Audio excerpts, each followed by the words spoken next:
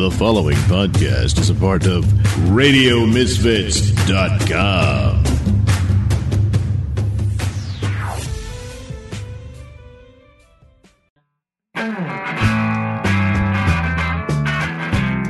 It's time for Caffeinated Comics, a lively discussion and debate on comics, film, television, and collectibles, all fueled by the magic of Frappuccinos. And now, here's your hosts, John and Steven. Hey, it's Caffeinated Comics. I'm your host, John Clark. With me, as mainly always, is Chicago's King of Geeks, Elliot Serrano. Good evening, friends.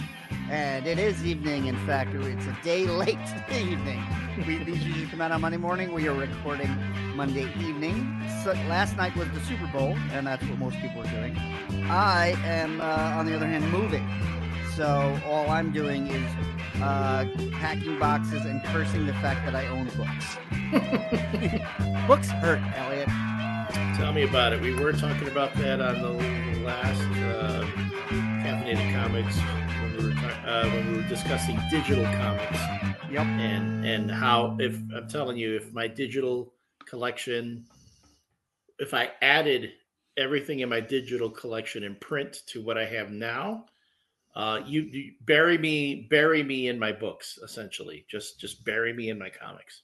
Well, that's a thing I'm learning, packing stuff up, because I told myself I switched to digital, but when I started packing the omnibuses, I realized, oh, these are filling up as many boxes as my monthly comics used to, but they're much, much heavier. Because each omnibus is like 7 pounds. Yeah, but if you had all the books that were in that omnibus, like all slabbed together, it'd be kind of. I mean, does the hardcover really add that much weight? Yes. And I will tell you that because I have been, this is my greatest thing in the world, actually. As I realized I was going to move and I was organizing my collection, I started to buy the BCW hard plastic short boxes. Mm-hmm. And they're amazing. They're like $25. So they're a little pricey, but they are solid. They have the handles built in. They have lids on the side that automatically close and lock it in. And they're not going to rip when you carry them. The other thing I realized is that no human being should be forced to carry a long box. Aren't we beyond this? They were always goddamn heavy. That is true. Yeah, I remember when I bought the house with my ex and I, and my brother-in-law helped us move. And I had all those long boxes in our old apartment. My brother-in-law helped us move, and I swear to God, he was ready to kill me after helping me move all my long boxes of comics. The furniture was nothing. I mean, It was easy. It was all my lot. I think I had the majority of heavy stuff that needed to be moved in those damn boxes. Well, I'm doing the same thing because I hired movers, but I don't want them to mess with my comics. Mm-hmm. So, I don't want a mover to drop a box of Silver Age Spider-Mans down the back steps of my apartment. So I'm like, well, I'll move it. But I'm 50, and when I was in my 20s and I was working at Bulletproof Comics, we would do all the conventions. It's when we did the Horseman book, so we were both a publisher and a retailer. So we did every convention. I was 24, and those long boxes hurt. Just carrying. Yeah. And now I'm double that. And I'm gushing sweat and 38 degrees. This is how people die. Exactly. It would make so much sense if they were like, hey, Caffeinated Comics doesn't come out anymore. What happened? Well, John was moving all his long boxes. He had a heart attack and died. Well, what was he, 50? Okay. Like, nobody's even sad when that happens. Because I was going to say, everybody else in winter is getting a heart attack shoveling snow. You're having a heart attack moving long boxes. Yeah, like an asshole. I'm moving out of an apartment building that shovels the snow for me. This hasn't been a bad snow winter in Chicago, but when it snowed, I'm like, oh, that looks sad. Mm-hmm. And then I watch guys that have professional snowblowers come and do it. Now I'm renting a house where I'm like, oh, I'll shovel the snow. So I don't own the house. Can I tell you something? Yeah. invest the $150 or whatever in a snowblower. Trust That's me. what I'm doing. The house has a 2-car garage, so the snowblower can have a very nice home. Yeah, I bought one, and to this day I don't regret it. Yeah, so it's been days of moving that. The figures weren't as bad as I thought they were going to be. They are. I bought a lot of those. Those Target clear, 3-drawer cabinets. Mm-hmm. You get them for like $10. I had a lot of the figures in that, and actually the cabinets are heavier than the figures because I started moving just the fabric cubes, like those IKEA cubes, and that was easy. Mm-hmm. But the omnibuses, I'm not done. I think I'd moved 20 long boxes full of omnibuses, and they're bigger, and they have hardcovers, and they are. My 15-year-old son who works out doesn't want to move them anymore. The kid just eats sugar and walks 2 miles to school because he doesn't want to ask where the bus is, and he does not want to move omnibuses. No, I gotta tell you, I see his point of view. Mm-hmm. Yep. Stephen Brown helped me move, and Stephen, I haven't seen Stephen in a while. We've only really been on the podcast together. But he's graduated from the Fire Academy. He's 35. He's in great shape now. He's in amazing shape, and he helped. We went to my girlfriend Jill's because she's moving in with us. We were moving this big dresser that she couldn't get out of the house, and we got a dolly, and the 3 of us moved it out, and it wasn't that bad. And we started talking about the boxes, and Steven's like, "I can't buy any more omnibuses." He's like, "I'm at capacity," and I'm at capacity too. But literally, as I'm moving these way too many omnibuses, every single one of them, I'm like, "Yeah, I know I have this." There's none of them that I want to sell. Yeah. Well, if you want to part with those Indiana Jones omnibuses, I'll take them off your hands. Well, those are the little dark horse ones. They didn't hurt anybody. Yeah. I did find. I put it over there. I was just cleaning out my son's room. I found the animated style Indiana Jones Adventures that Dark Horse did. Do you have the second one? Yeah. That one I've been looking for. Yeah, there's a second. I'm holding this up on an audio podcast. But these both came out around Crystal Skull, and they were really, really fun. And just like everything else Indiana Jones, as we've been talking, comes out in a burst, goes away. Yeah, that second one is really hard to find. The first one is out there. Mm. The second one, I think Mark Evanier wrote that one. The second one, Curse of the Invisible Ruby, it is called, and it was Dark Horse. Yep, Mark Evanier, and Ethan Beavers did the art, and it's very Bruce Timmish. Yeah. So, and again, the first one was written by Philip Gallat, but also drawn by Ethan Beavers. Mm-hmm. And again, tells me, why did they never do an animated series of this? Like, why does Indiana Jones not have longevity? Everybody loves it. There was a Super Bowl commercial, which we'll talk about. People are all excited. Disney spent $300 million on the Dial of Destiny, and they expect to make much more than that. And yet, there's never a constant Indiana Jones. Today, Hasbro put out the Marvel Legends Star Wars Black Style full wave of Raiders of the Lost Ark, which I can't order because my bank doesn't know where I live. So I have no billing address at the moment.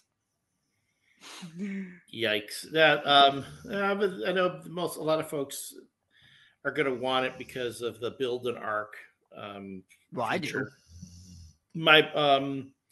Some folks on the indie fan boards, cosplay collecting boards, have already got the full sets.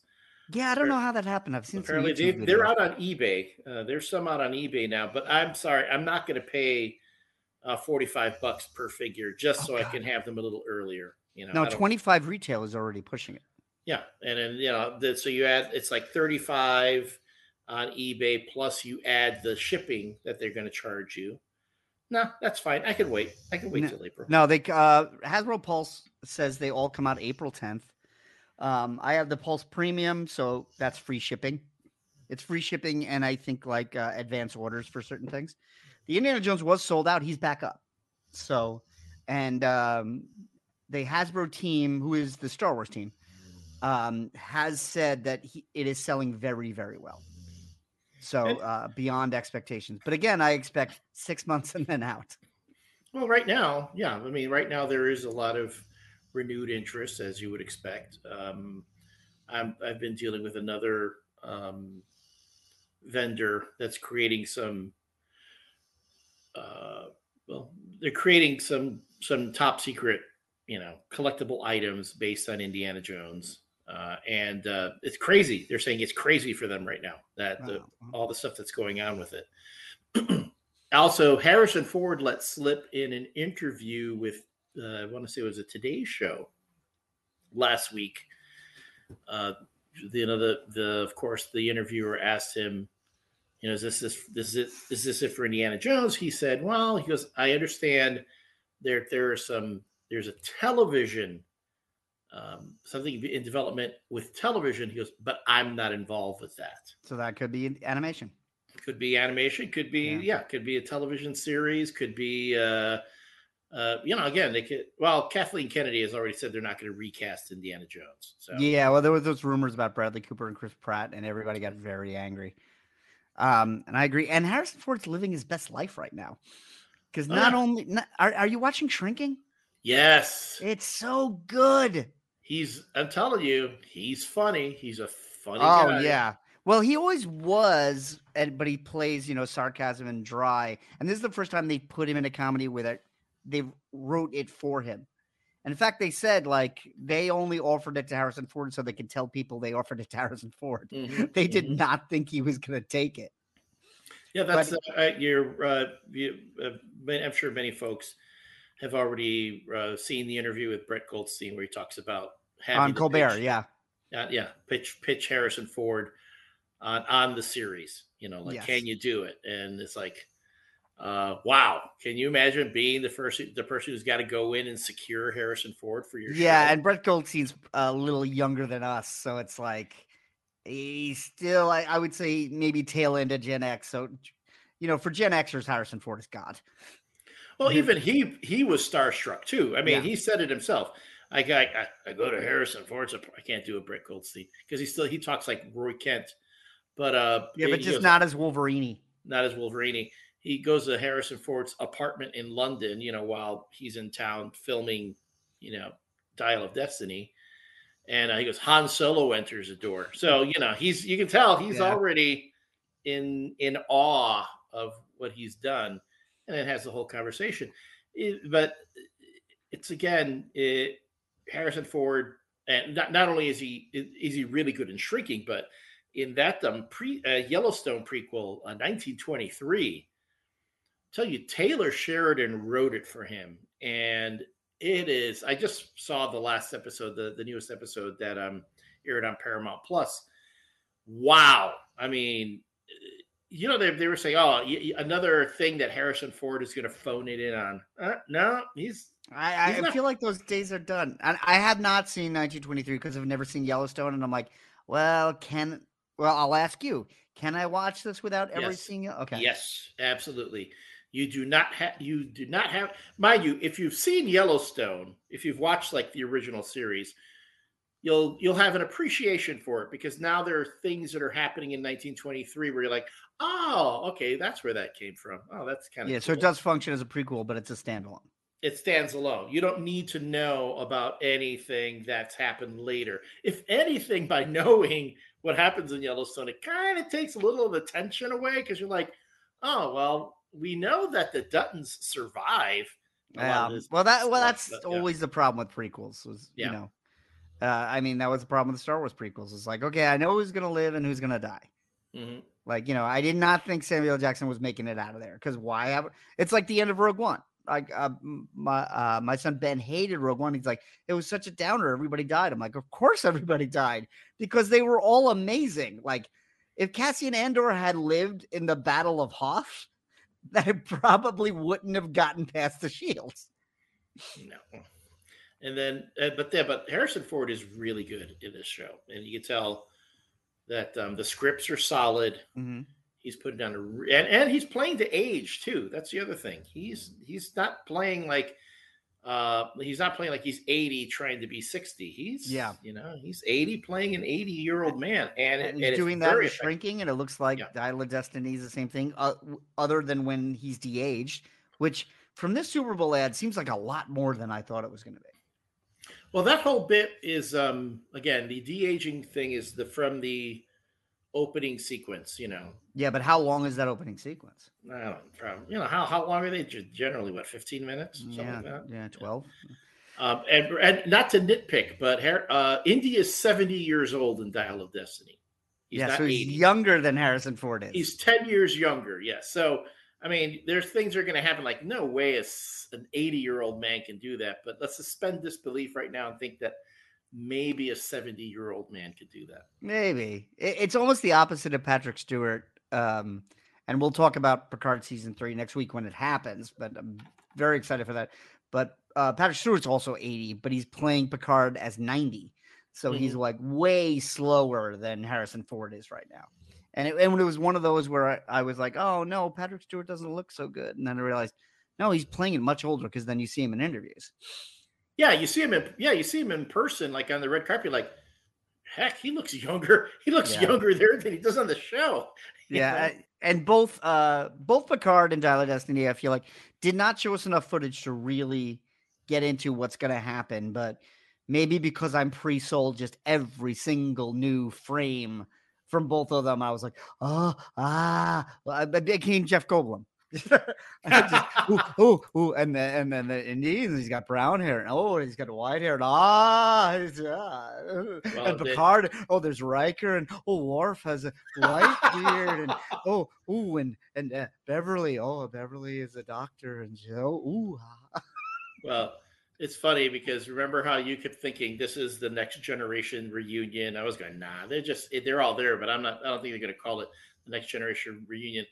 No, it's been said that this is the next gen movie that they wish they could have done. This is the finale. And the showrunner said that, you basically named the elephant in the room. It's like, Nemesis was disappointing and it wasn't supposed to be the end, but it was the end. And let's actually make an ending. Mm-hmm. And they said they gave Patrick Stewart a 3-year or 5-year plan for Picard. He said he picked the 3-year, and they're like, well, then if the third year's it, because, not only is it for this next gen cast, but Patrick Stewart doesn't want to do anymore. So this is like all of those characters most likely saying goodbye. And when you're Patrick Stewart and you get a producer's credit on the series, you don't need to do more than that, because at that point, the moment that baby goes into syndication or they keep airing it or it goes on Blu-ray, you're making bank on it. So. First 2 seasons are on Blu-ray now, and then Paramount Plus is not HBO, so they will probably actually keep it on their streaming service. Yep. So, and I'm guessing maybe they did that for the next gen cast, decided to give them a little bit of maybe a lot of them have producer credits too, so that way they can... I'm sure they do, and they're all doing well, and obviously people like Brent Spiner's been in every season, and as different characters, and Jonathan Frakes is directing every one of these new shows. He's doing Strange New Worlds, he's doing Discovery, he's done Picard, so he's mostly directing them. So he's always around, and he's done voices. He was in Picard season 1, and he's also done Riker on Lower Decks. Mm-hmm. So they're all, they're all around. They're all vital. But it's like it's nice to I'm trusting this season. Yeah, I'm waiting for Brent Spiner to return to Night Court. On the Night Court page, and I'm waiting for Richard Mall to return on Night Court. Marsha Warfield's doing zanies. I'm sure she would like to return to Night Court. Well, Richard Mall's character Bull, with the series finale of Night Court, Richard Mall's character was taken away by aliens, so they'd have to explain that. Yeah, I've heard that. That could be one joke. Yeah, I know. And then, of course, the whole thing with Marsha Warfield, though, I get that. But no, we'll see. Not to get too off track, but I have been enjoying that too. I have been enjoying the I'm struggling with it. I've been watching it, but it's like I've never seen a reboot of an 80s show that tries so hard to be an 80s show. Like it's like Fuller House. Yeah, I guess, but I didn't watch that because I didn't watch Full House. But it's 3-camera sitcom. It's those kind of jokes. Like, it's not as sleazy as the old show used to be. And to be honest, there's a lot of jokes I can't get away with because it's finally streaming. The original show wasn't streaming on anything, but now you can find it on Amazon Prime. And boy, oh boy. Oh yeah. I got to about season 3 because I wanted to see Marky Post show up. And they did a whole episode where one of Dan Fielding's friends was trans. And every joke was just about this guy being a woman. And it's like, oh man, we are so beyond this. And then the next episode, Dan got a new boss that was a little person. And every joke was about how small he was. And I was just like, and both of those episodes ended with Harry yelling at Dan to be more responsive, and somebody cried. But then I'm like, I think time's left Night Court behind. Well, the new version, I mean, don't get me wrong. That's why I sit there and I go, there's so many people who look at Night Court who have all these memories of the show. Yeah. And they kind of like elevate it. I'm like, guys, I did that in preparation of the new Night Court series. I went back and I started watching the old series because I wanted to be sure I was fair to the new version. And then I was like, okay, oh yeah, that's right. I remember this. I remember it because I had seen them all. So I go, I remember that episode. I remember that. I remember that. I remember when Michael J. Fox appeared. Yeah, very early. It's really early. It's like season 1, but I think that was a favor because when I did the math, Family Ties was already on. Yeah. So I think there was a lot of NBC really did it in the 90s, but there was a lot of cross-pollination. Harry Anderson did a bunch of episodes of Cheers before Night Court started. Yeah, because he was the con man. Yeah, right. Yeah, and in the 90s, you really see it because you see a lot of people do a Friends or a Seinfeld and then get their own show. So like people kind of built their resume on the sitcoms. That was back then. You don't do that anymore now. Well, they don't have sitcoms anymore. Yeah. Once they stopped giving Tina Fey shows, they stopped having sitcoms. Except for this Night Court. That's about it. But then I'm watching the new one, and yeah, you're right. It's a kinder, gentler Night Court. Yes, it is. But it is not. It does not feel like a 2020s show. No, you're right. They're trying to put feet in both eras. Yeah, because everything, the tone, everything, even the writing, the acting. Yeah, exactly. is very much like that show. Yeah. But those still do really well. I mean, Big Bang Theory was a huge hit, and one of the reasons was it was a 3-camera sitcom. And as much as they tried to push the envelope in the aughts, the aughts were full of a lot of critically heralded shows that died. We're watching. My boys and I are watching both My Name Is Earl and Malcolm in the Middle. Those shows hold up really well, but you can kind of see that was a window that is not open anymore. So, it's television. Yeah, as I always think of Bruce Campbell's quote. He said, "Television ages like fish." That's oddly apropos. That's right. I don't know what it is, but you make a movie with the same budget, and for some reason, it seems to age better. Yeah. Even movies that didn't age that well, they still age better than a television series. Well, it depends. These days, though, TV is so it's so much like a movie. I mean, again, I'll bring up Yellowstone. That show is filmed like a widescreen epic Western. Well, we just said Picard is going to be the next generation movie. Yeah. So that'll be different. But you look at something like, let's say, Shrinking, which is much more suited for the smaller screen. Yeah, and it's very much a situation comedy because I realize as much as there's continuing story arcs, and then I realize I have been a covert Jason Segel fan for about 20 years because just this show I'm realizing, man, I always like Jason Segel, and now I really like him. Yeah, I mean, don't get me wrong, I like him, but he plays essentially the same character. He knows his brand, but you could say the same thing about Harrison Ford. Yeah, but still, again, with the exception of Shrinking, though, where he's really going off. Although, but he's still the grumpy guy. The grumpy guy. Jason Segel's always the big sensitive guy. Yes. So, but I love the bit where, for folks who haven't watched it, Harrison Ford plays Jason Segel's boss, who runs a practice. They're all therapists, and he's suffering from Parkinson's. So he's in the very early stages of Parkinson's. And every once in a while, and that's the thing I really liked about the performance, that there's so much subtlety in what Harrison Ford's doing with the character. Like when we see him for the first time, he's like walking into the break room with all the other therapists, and he reaches to get a mug from a cabinet, and his hand trembles slightly as he's opening the cabinet. You're like, oh, whoa, okay.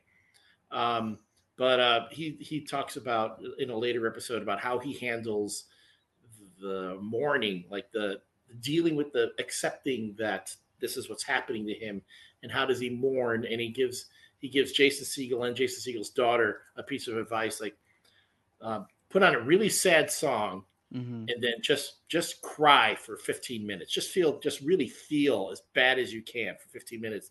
Then they show a scene of Harrison Ford actually doing that. Yeah. And then he gets and then his phone goes off, and it's been 15 minutes. It's like, over. And then, like, then he's done. But he goes, so what do you do afterwards? He goes, I get on with it like a fucking hero. And that is Indiana Jones saying that. There you go. Yeah. I think I will always appreciate Jason Segel because he gave us the best Muppets we've had, I think, since Jim Henson passed. His Muppet movie is fantastic, and the fact that they were not able to carry that momentum kind of pisses me off. See, it's funny that you should say that, because I remember that movie got a lot of criticism because they were saying that it wasn't a true Muppet movie, and now, mind you, I give you more props because I know you are like the Muppet devotee. I think the Muppets come close to Indiana Jones for me. Yeah, and it's one of those things where I look back and I was like, oh yeah, I never got tired of this. I just never ever got tired of this. I thought his Muppet movie, the 2011 movie, was a love letter to Gen X, and I think that's what bothered people. And like I said, I've always been a Muppet guy, so I've never let them go. So I think some people had a problem with the premise, because the premise was that the Muppets were kind of washed up and over and forgotten. And even in the theater, I was like, wait, they had a Christmas special last year. It's like, they're not gone, but it's the fact that they weren't in the zeitgeist. Right. And I really appreciated that. But the thing was, with that movie, he put them right back, and that movie was a big hit. And I think, criticism aside, it was well received because they immediately made the sequel, but then the sequel wasn't strong. Well. Yeah. No, and it was like, sequel's got moments. Tina Fey's good.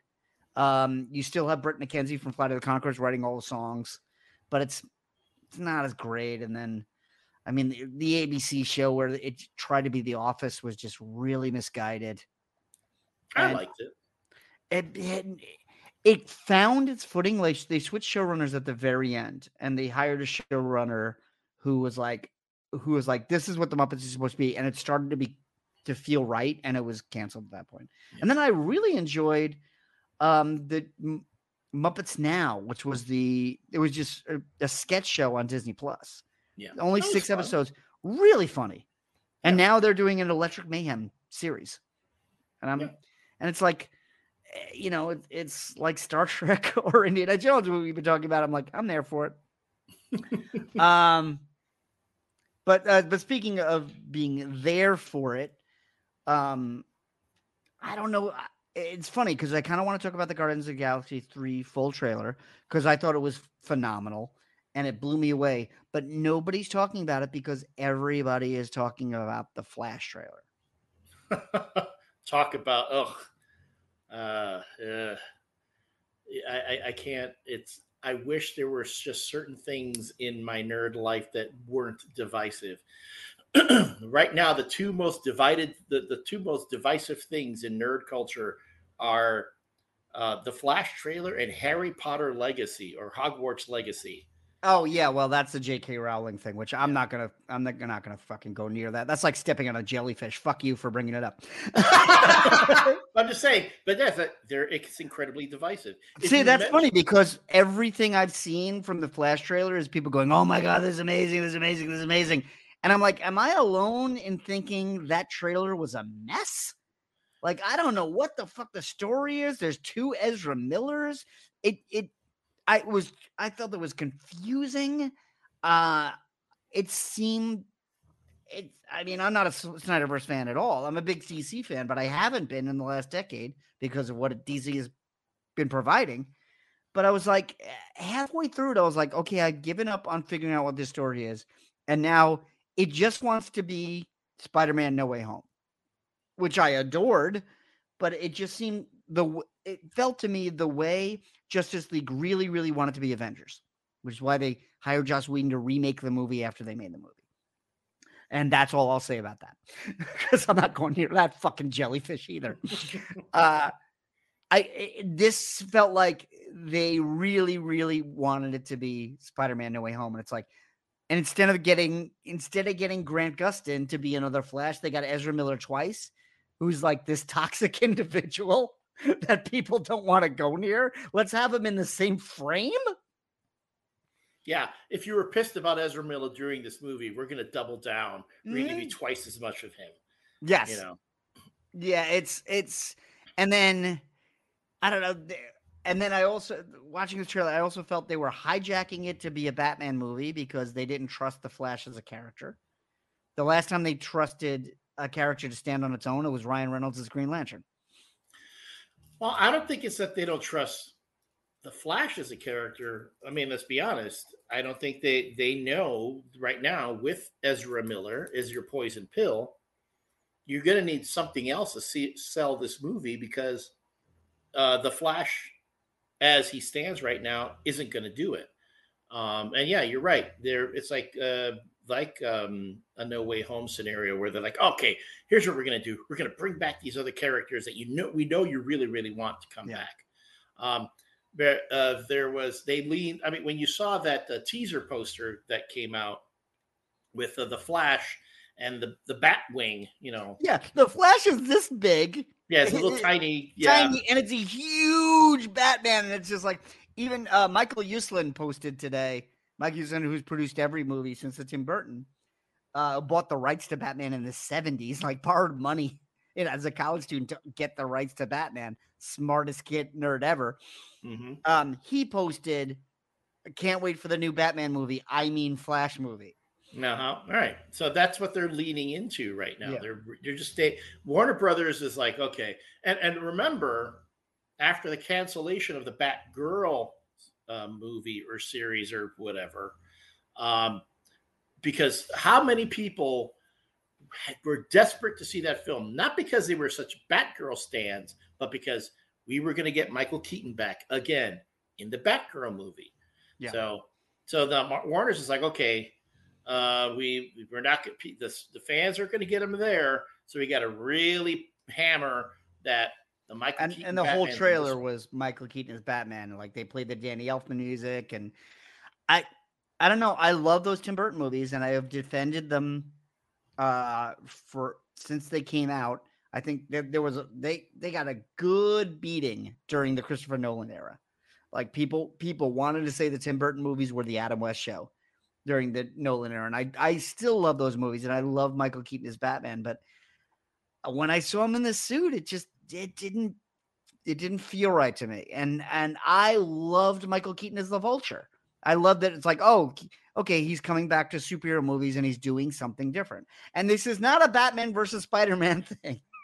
Because I realized I've compared it unfavorably to Spider-Man movies. But you know what? You ripped off No Way Home and you put Michael Keaton in it. You did this to yourself. Well, I mean, back to like with the trailer too. I mean, it is kind of all over the place. Yeah. We have this thing with two Flashes. We have this thing where, oh yeah, Supergirl is introduced. Now, if you haven't been following that controversy where there were some people up in arms that, oh, they're recasting Supergirl as a Latina girl. How dare they, you know? And that. And I didn't even recognize her as Supergirl. I was like, okay, she seemed like a superwoman. No, but she says, what's your name? Oh, my name's Kara. Okay. So it's Supergirl. No. I think I'm that lapsed to DC fan. When she said she was Kara, I actually thought she was Power Girl. Ah, there you go. Yeah. Well, yeah, don't they both have the same name? I am such a lapsed DC fan. I'm becoming a terrible nerd.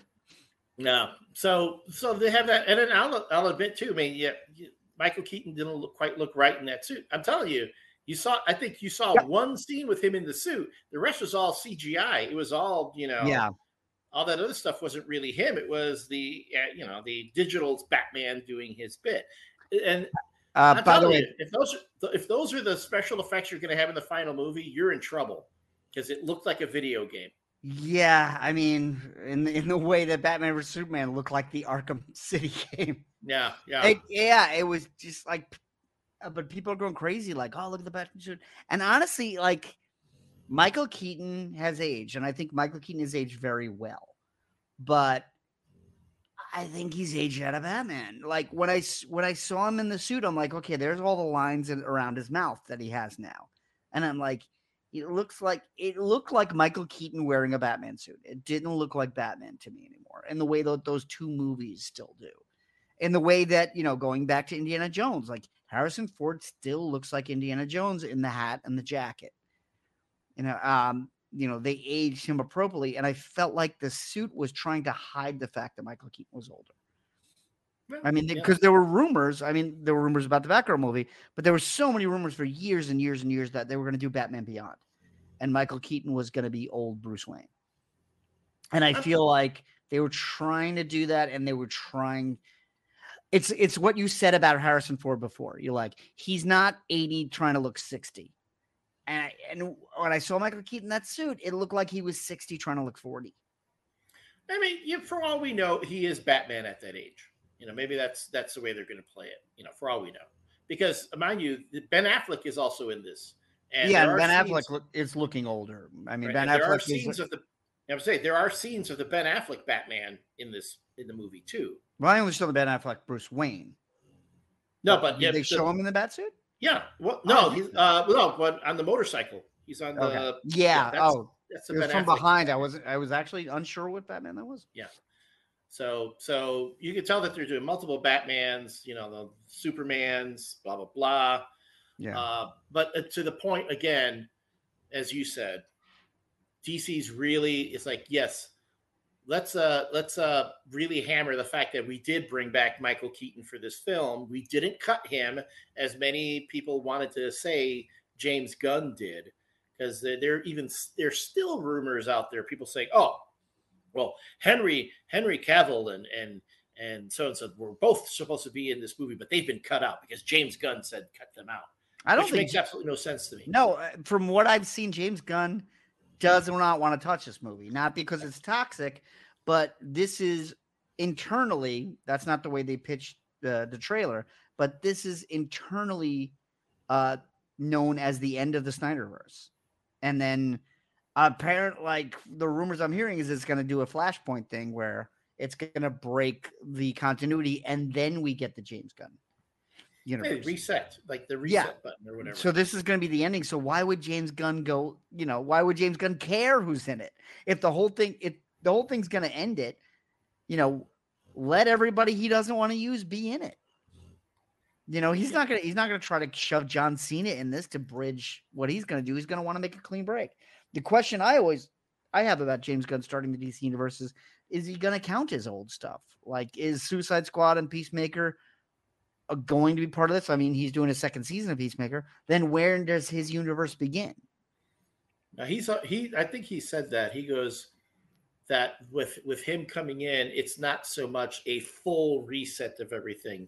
He called it a quote unquote soft reset. So he's going to do the same thing that Jeff Johns did with Green Lantern. When the New 52 hit DC. That's exactly what I was going to say. Yeah. The New 52 is everything's a reboot except the one thing that was working. It was the Batman books and the Green Lantern books. Yeah. Well, those are the only things that are going to change.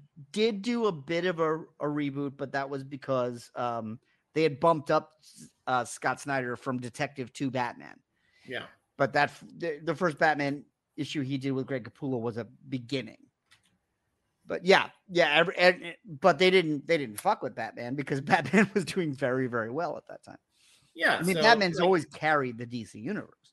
Right. So, I mean, if comic book nerds are going to complain, oh, you can't do that. You can't do reboots like that. Folks, they do that all the time in comic That's books. what, and especially DC. Yeah. That was the thing when I was defending the confusing universe of DC. I'm like, well, that's what DC does. They let a creative team come over and do whatever they want to do and then leave, and then they usually don't care about picking up the pieces. I mean, look at Hawkman. Oh, and speaking of Hawkman, Hawkman was in the Harley Quinn Valentine's Day special, which is the filthiest Valentine's Day special I have ever seen. I have not seen it. I think Harley Quinn's a fun show. I don't take it too seriously, but I will tell you, it's not even the main plot. The subplot of it is that Bane has a big date, which already, okay, I'm there for. And if you haven't seen Harley Quinn, Bane is doing the Tom Hardy voice all the time. So he needs a potion to make his dick bigger. So he goes to Etrigan the Demon's shop. And he goes, well, actually, it's pretty average, but my body is so huge. And so Etrigan gives him this potion, and he starts to take the potion, and then he looks and says, do not combine with HJH, which is like the venom going into him. And he's like, oh no. And he grows 50 feet tall and starts fucking all the buildings in Gotham City. Wow. That is my endorsement. Because, man, I was so happy. Ben and I were watching the first couple of seasons, and I was like, hey, there's a Valentine's Day special. And he went, I don't really care about the show. And then he went to his room, and when Bane started fucking buildings and his cum was demolishing the buildings, I was like, God. I am so glad my son did not want to watch this with me. That would have been a questionable parenting moment, that's for sure. Yeah, we would have tried to break eye contact at that moment, I'll tell you that. Yeah, I don't think Harley Quinn is a great show, but it's consistently entertaining. It's the one thing they saved from the DC app. They just ended Doom Patrol. Yeah, we'll see how long that lasts, though, because HBO is dropping everything. HBO's dropping stuff they already had. Yeah, Mark Maron's new special went up this weekend, which I thought was great. And I was listening to his podcast today, and he was like, "Yeah, it's up on HBO Max until I don't know, the cloud gets full, whatever they do." It's like even he's like, "I don't know how long it's going to be on this thing." Yeah, because I think they've already decided that they're not going to combine HBO Max and Discovery Plus. Well, nobody thought that was a good idea. Like, what is Discovery Plus at? I've had HBO Max for the last 3 years, and originally it was a great deal because it was the Warner Brothers app without being the Warner Brothers app. Right, so anything HBO had and anything that Warner Brothers ever made. Mm-hmm. And then just shit started disappearing. Like 100 Looney Tunes just went away. Mm-hmm. Justice League Unlimited just went away. Yep. And it's like Discovery is all about cutting costs. Mm-hmm. They're not about, I go into this rant all the time, but I always say the fall of capitalism was when it stopped being about making money and it just started being about saving money. Yeah. It's not enough to make a product everybody wants to buy. You got to make it as cheap as humanly possible to the point where nobody wants to buy it. Yep.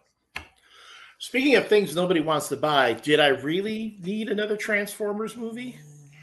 I forgot there was one. I didn't need the first one.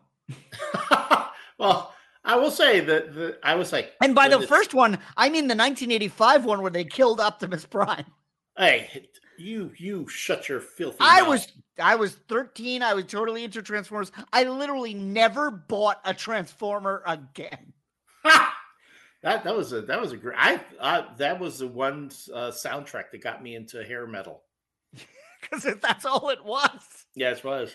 But yeah, there's a new Transformers movie coming out that I did not know about, and with yet another guy in the movie, someone new behind the wheel of Bumblebee. And I was like, what? Really? Okay, all right. I didn't even look at it. I was like, I heard people like Bumblebee, and I was like, I can't get myself to watch. Well, because they said that was closer to the spirit of the cartoons and whatever. Well, in the 80s, I was more of a G.I. Joe kid than a Transformers kid. And it was mostly because of the Larry Hama comic, which was one of the best things Marvel was putting out at that point. And I couldn't get through the Snake Eyes movie. You mean the recent one? Yeah. Oh, that was yeah. sad. That was bad. He's talking the whole time. Yep. That's Just talking. They completely missed the point of that character. They missed all the stuff that made him cool. Yeah. It's like what was the two biggest mistakes that they'll ever make in film? One, a Snake Eyes movie where all he does is talk, and a Deadpool movie where he doesn't talk. Like, what the hell? Yeah. The most painful thing about that is that the only reason Ryan Reynolds is in Wolverine Origins was he was already working on Deadpool, and they said, hey, we got great news. You're going to be in the Wolverine movie first. And he read that script and went, I'm not doing this. And then they went, then you're not Deadpool. We'll recast you. And then Wolverine Origins tanked, and they didn't want to make Deadpool. Well, he had the last laugh, in Deadpool 2. And now he's got Wolverine in Deadpool 3. Yeah. And then what else? That Dungeons and Dragons movie looks kind of cute. I've just been hearing about this and hearing about it. All I know about Dungeons and Dragons is people are really mad at Hasbro. I know. They're mad about Magic the Gathering and Dungeons and Dragons, and I'm like, what happened? Because I'm old. Let's put it this way. I spent the first 10 minutes of this podcast complaining about moving long boxes. I'm an old nerd. And then we spent the next 20 minutes talking about how cool an 80-year-old Harrison Ford is. But it's true. But Dungeons and Dragons to me was a game where you didn't need to buy anything. Didn't you just get the 20-sided dice and then some kid just started doing improv in front of you? Yeah, you had your little sheets with your character, your character bio on it, so you knew what your premise was. Yeah, and you could do all that in a notebook. And I don't know about you, but most of the dungeon masters had no plan. Yeah, they're like, you're in a cavern. Roll a dice. Okay, open a door. Yeah, and then you'd have you had the little dungeon master screen, your little cardboard screen, so that there was like a voting booth. I used to have a joke in my stand-up about I bought the Indiana Jones role-playing game. Oh, I have that. Yeah, I had that, and the bit in my stand-up was, if you ever wanted to really see nerds fight, give them a role-playing game based on one character. It was just an argument for 20 minutes that ended with a dungeon master going, that's it. You're a short round. You're a Nazi. You're a snake. Let's have an adventure. Wow. The one I enjoyed. We're going. There's no track to this episode. The one I really enjoyed was the Marvel superheroes, because TSR made that, and it was like you just. We never created characters. We just picked people. I was like, I want to be Nightcrawler. So I was. Well, okay. So thank you for giving me that little segue, because you're saying no one wants to talk about, speaking of Marvel, no one wants to talk about the Guardians of the Galaxy trailer. Right. And we mentioned it. I thought it looked fantastic. I'm telling you, I got emotional watching it. And I don't know who it is that they have at Marvel who is whoever took Elton John's Goodbye Yellow Brick Road and turns it into this incredible score for the Quantum Mania trailer, and then takes Since You've Been Gone and turns it into this epic theme for the Guardians. Wasn't Ant-Man just used in the meantime, or was that the Guardians teaser trailer? No, Ant-Man had the Yellow Brick Road. Oh, okay. In the meantime, I think Guardians used that. Marvel just did that, but they do like the really slow, sad version of that song. And I'm like going, how the hell? And then they put the great, the instrumentals and all that, and the imagery over this, that. And I'm like, who the hell? I mean, talk about, okay, so you have your Flash trailer that leans heavily on Michael Keaton being in there and playing the Danny Elfman theme, and that's where you get your jazz, that's where you get your buzz. But it tells you nothing. Whereas I'm looking at the freaking Guardians of the Galaxy trailer. It's giving me a classic rock tune. It's giving me a little raccoon and an otter hugging each other. It's got a Star-Lord and Nebula flirting. And I'm like, there's a difference right there between Marvel movies and DC movies. They know they even know how to package your trailers to get the story across and still get you jazzed. Well, this is everything about the trailer said this is the end, which is, I don't know. Obviously, it's James Gunn's last. He said he envisioned it as a trilogy. At one point, they fired him. They weren't going to make it. And then he made the Christmas special and he made, but now he's running DC. This is it for him for Marvel. Dave Bautista has been saying he's done. He says he's done with it. Yep. So who knows what they're going to do with the characters? Obviously, Marvel is not afraid to kill off major characters, which is why we don't have an Iron Man or Steve Rogers Captain America anymore. So this felt very final. I will say my favorite part was that the Chris Pratt Nebula flirtation. Yeah. Because I felt like that they finally let Karen Gillan be Karen Gillan. Yes. Because I was like, when she like yelled at him, I was like, oh, that's Amy Pond.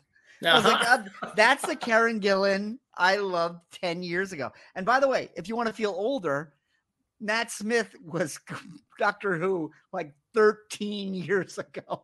Yeah. You want to talk about David Tennant coming back? Mm-hmm. Like that Matt Smith era is old. But that was an incredible trailer again. And nobody's talking about it. I don't get. Well, also too, it doesn't help that Quantum Mania is coming out in a week. So yeah, and that looked fantastic too. Mm-hmm. I mean, I'm not sure if I'm on that train just yet. I mean, I will go see it. I am mostly for Paul Rudd, and I found Kang very intriguing in Loki. And Kang is not a character I ever cared about in the comics because I just never understood what he did.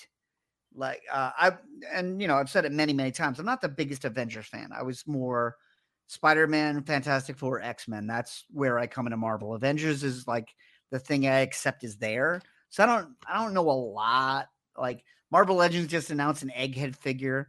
Steven's very excited, and I'm like, he's not Vincent Price? Is that what you're telling me? So I don't like Kang. I remember just got killed in the second issue of Secret Wars, and nobody talked about him again. And then I'm like, well, who is he? Well, he travels through time. I'm like, and like that's what the Doctor does, but the Doctor also does things after he travels in time. So I don't care about Kang as a character, but I found the portrayal like really interesting. Well, I'm trying to remember which interview I was reading where they said the fact that Endgame already played with time travel, they couldn't make Kang just a time traveler. So it's not just that he's, he can be anywhere at any time, but he's a multiversal type character. Right. And that's where they've been going all through phase 4. Yeah. And as much as people like to say, you always drag me into like, you comic book nerds criticizing things are all wrong. I feel like we have that conversation. As much as people want to say that phase 4 was aimless, it was, I completely disagree because it was all about introducing new characters and building up the multiverse. And we had 2 major movies that only did that. And then we had an entire series that only did that. So we've been building up to the guy who manipulates the multiverse. Mm-hmm. So that, but I think Guardians is going to be its own thing though. So yeah, I think it will. I think it's all about James Gunn writing a finale.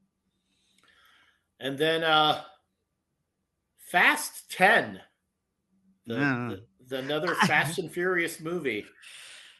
I'm telling you, I finally sat down and watched Fast and the Furious. I was like, you know what? There's 9 of these things. I've never seen these. That's a big pop culture miss. I'm like, let me watch. I couldn't get, I barely got through. It's like Transformers. I barely got through the first one. Mm-hmm. And Transformers is based on something I used to like. So I'm like, you cannot get my attention with Fast and the Furious. Well, you look at the first Fast and the Furious movie bears very little resemblance to what the later ones, because they're like the James Bond films. They just keep getting bigger and more out there and more ridiculous with the stunts and the scope. And after a while, like we were talking about this with talk about Indiana Jones, Harrison Ford at his age doing these crazy things. Well, then look at any action hero. As the sequels progress, they just get more and more ridiculous. Well, yeah, because you have to top yourself, and to your point. I mean, you look at like Nightmare on Elm Street. I always think of that. It's like, Freddy's not scary anymore when he's playing Nintendo against children. Well, that's how he got them in the first place. No, I'm playing with power. That's a power glove. He didn't have that. He did. He had the power glove, and Freddy's dead. Oh, really? I never There's saw a whole Freddy's scene dead. where his glove turns into the Nintendo Power Glove. Oh, my goodness. And really? he goes into a video game and beats a kid to death. Oh, my and God. it's an 8-bit video game. That movie is horrible. Oh, man. But that's what happens is every sequel's got to top the last one, and it becomes this ludicrous, then you have James Bond glacier surfing. Yes. Near an ice castle. That is actually. And that, I feel like Indiana Jones has restraint because I feel like it always has one scene that's completely unbelievable. And it's like, you either go with it or you don't. Yeah. Like Indy shouldn't make it out of that. Indy shouldn't have been able to outrun that boulder, much less anything that happened in the last 5 movies after that.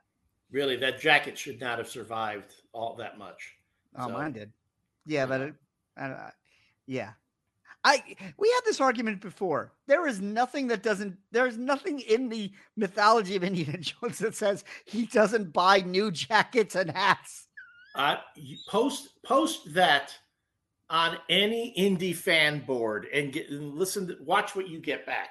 But they also always change. His hat always I know, changes. but I'm just saying it's that weird contradiction. They're going to say, I mean, I still can't get over, even if you're going to say it's the same jacket, how the hell did he get it back after he left it behind on the Bantu Wind? Oh, yeah, those pirates were so nice and mailed it to him. It's a normal jacket. You could go into a shop and buy another, and he could be like, I can only do the old Harrison Ford, but he'd be like, I like the jacket with the straps on the back. One of those jackets. Well, but see, and he immediately drags it behind a truck, and it looks old. It looks old, but again, the one in Dial of Destiny has a repaired bullet hole in the jacket, in the sleeve. Cool. But we don't know when it got shot.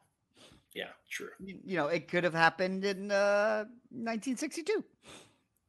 So we would think, because as we're getting old, man, I'm still dressing like it's the 90s. You find your outfit. And you run it. You just keep running it. Just keep with it. Yep. You should be grateful I'm not wearing my jeans backwards. Well, wow. How did what were those the giant jeans that were the Junkos, JNCO, whatever they were called? Like they were huge around your legs. That's when I realized I was never fashionable, because I could never remember when we went from big jeans to tight jeans to big, like what kind of, and here's the big problem. Jill and I talk about this all the time because we were called aging hipsters in Springfield, and I owned it. We don't like, the both of us were like, do we wear tight jeans now? Do we wear loose jeans? What are the jeans situation? And then my son's like, we're all wearing sweatpants. It's like, now it's sweatpants that look like jeans. Or jeans that look like sweatpants or something like that. Yeah, they had those yoga pants with like the jean stitching on them. Yeah. Look, I'm wearing black T-shirts with fantasy characters on them and jeans. I bought a pair of Doc Martens in 2023. I know my brand. It'll come back. But I got a West End Indiana Jones jacket. Yeah, it'll come back. The styles come back. And since we're talking about the Super Bowl trailers, that 30-second spot for Dial of Destiny was fun. You know what? I don't want to see any more. I don't want to know. I want to be completely overwhelmed when I go into the theater on June 30th. I'm looking forward to that more than anything. I think Ant-Man's going to be great. I think Guardians of the Galaxy is going to be great. But nothing is. This is kind of like 2008. Because I thought Iron Man was great, I thought Dark Knight was great, but all I cared about was Kingdom of the Crystal Skull. And I agree, it's not as the best Indiana Jones, nor was it as good as Dark Knight or Iron Man. But going into that summer, that's all I care about. I also cared about X-Files, I Want to Believe. And were you rewarded for that belief? No. I ended up not even going. I bought the Blu-ray and I felt betrayed. I enjoyed the reboot seasons more than I Want to Believe. Ooh, ouch. I still say about the reboot seasons, they did 6 episodes a season. 2 were great, 2 were mediocre, 2 were fucking garbage. Yeah. And if you want to focus on the garbage ones, that says something about your outlook on life. But you know what? This has been a whole show of bouncing around and talking about new things that are coming out, new things we're interested in. So, not really the greatest thing in the world. Like, I think I started with greatest thing in the world. I love those comic boxes. If you want comic boxes that aren't going to rip as you're climbing stairs, look up BCW. They do make the cardboard ones, but if you have good comics, it's worth the investment. They also make a slightly taller one if you're slabbing your books. Slabbing. I'm not getting into that. But if you do, they got you covered. Oh, goody. Elliot. Oh, goody. Where can we find you? Well, as always, you can find me on the socials at Elliot Serrano, at 2 L's, 2 T's, and 2 R's, of course. You can listen to me as we participate in the MCU review, part of the Caffeinated Comics series, as well as the Top Men and Indiana Jones podcast series that is part of Caffeinated Comics. Folks, if you get a chance, could you go by our Facebook page at facebook.com/MCU review. Give us a like and follow. Same for our Indiana Jones podcast page. And check out the MCU review YouTube page. We'd like to increase our metrics so, we can get a little more reach with not only the MCU review, but the Top Men podcast, because we're going to be talking about Temple of Doom next, and we have a great guest lined up for that. And it's my hope that as each episode progresses, we can get more and more bigger guests. But to do that, we do need bigger metrics. We need a bigger audience. So help us out. And Temple of Doom is Quentin Tarantino's favorite Indiana Jones movie. Because that's the monkey brains. He loves. I just read that. He said it's Spielberg's second greatest movie next to Jaws. And we're going to talk about that because as much as people grouse about Kingdom of the Crystal Skull, you have just as many people who will grouse about Temple of Doom. They say, "Oh, Spielberg has disavowed that film now because he said he was going through a very dark time through all that." I go, "Well, yeah, he's going through a dark time. He's going through a divorce at the same time he met Kate Capshaw." So Lucas was going through the divorce from Marsha Lucas, and Amy Irving was screwing over Steven Spielberg. Right. So but then bad stuff was going on. And he rebounded on the set. And with Kate Capshaw, not too shabby, my friend. And you know what? Like, we'll get into it on the podcast. You can say what you want about Willie Scott and her character, but man, she and Spielberg have been together since then. She seems like a very decent person. Yeah, and there are things about the character that I've actually grown to like over the years. So, we'll talk about it. Yes, if you want to hear hours of that, that's coming very soon. You can also follow me at Not On My Book on Twitter and Instagram. That's the best way to follow me. That's probably the only way you can follow me because I've moved so many cardboard boxes this weekend. I no longer have fingerprints.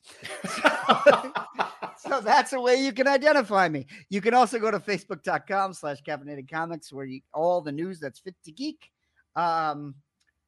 You can see the Breaking Bad Popcorners commercials, which we didn't mention, but were a hell of a lot of fun. And again, if you are not subscribed to this show, which also brings to you the MCU Review and Top Man as an audio podcast, you can subscribe wherever podcasts are found. As Elliot likes to say, he likes to ask Alexa.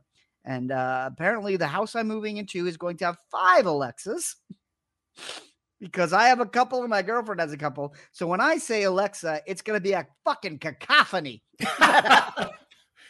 The one in my kitchen acts like a teenager. She can't hear me when I'm talking to her. Is she looking at her phone? Pretty much. I can't do that right now. She has literally said, I can't do that right now.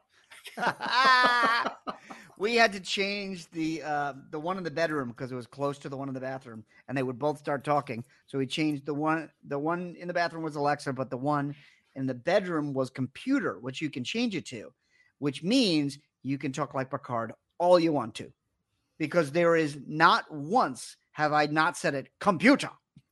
I'm like, Alexa, what's the weather? Computer. What time is it?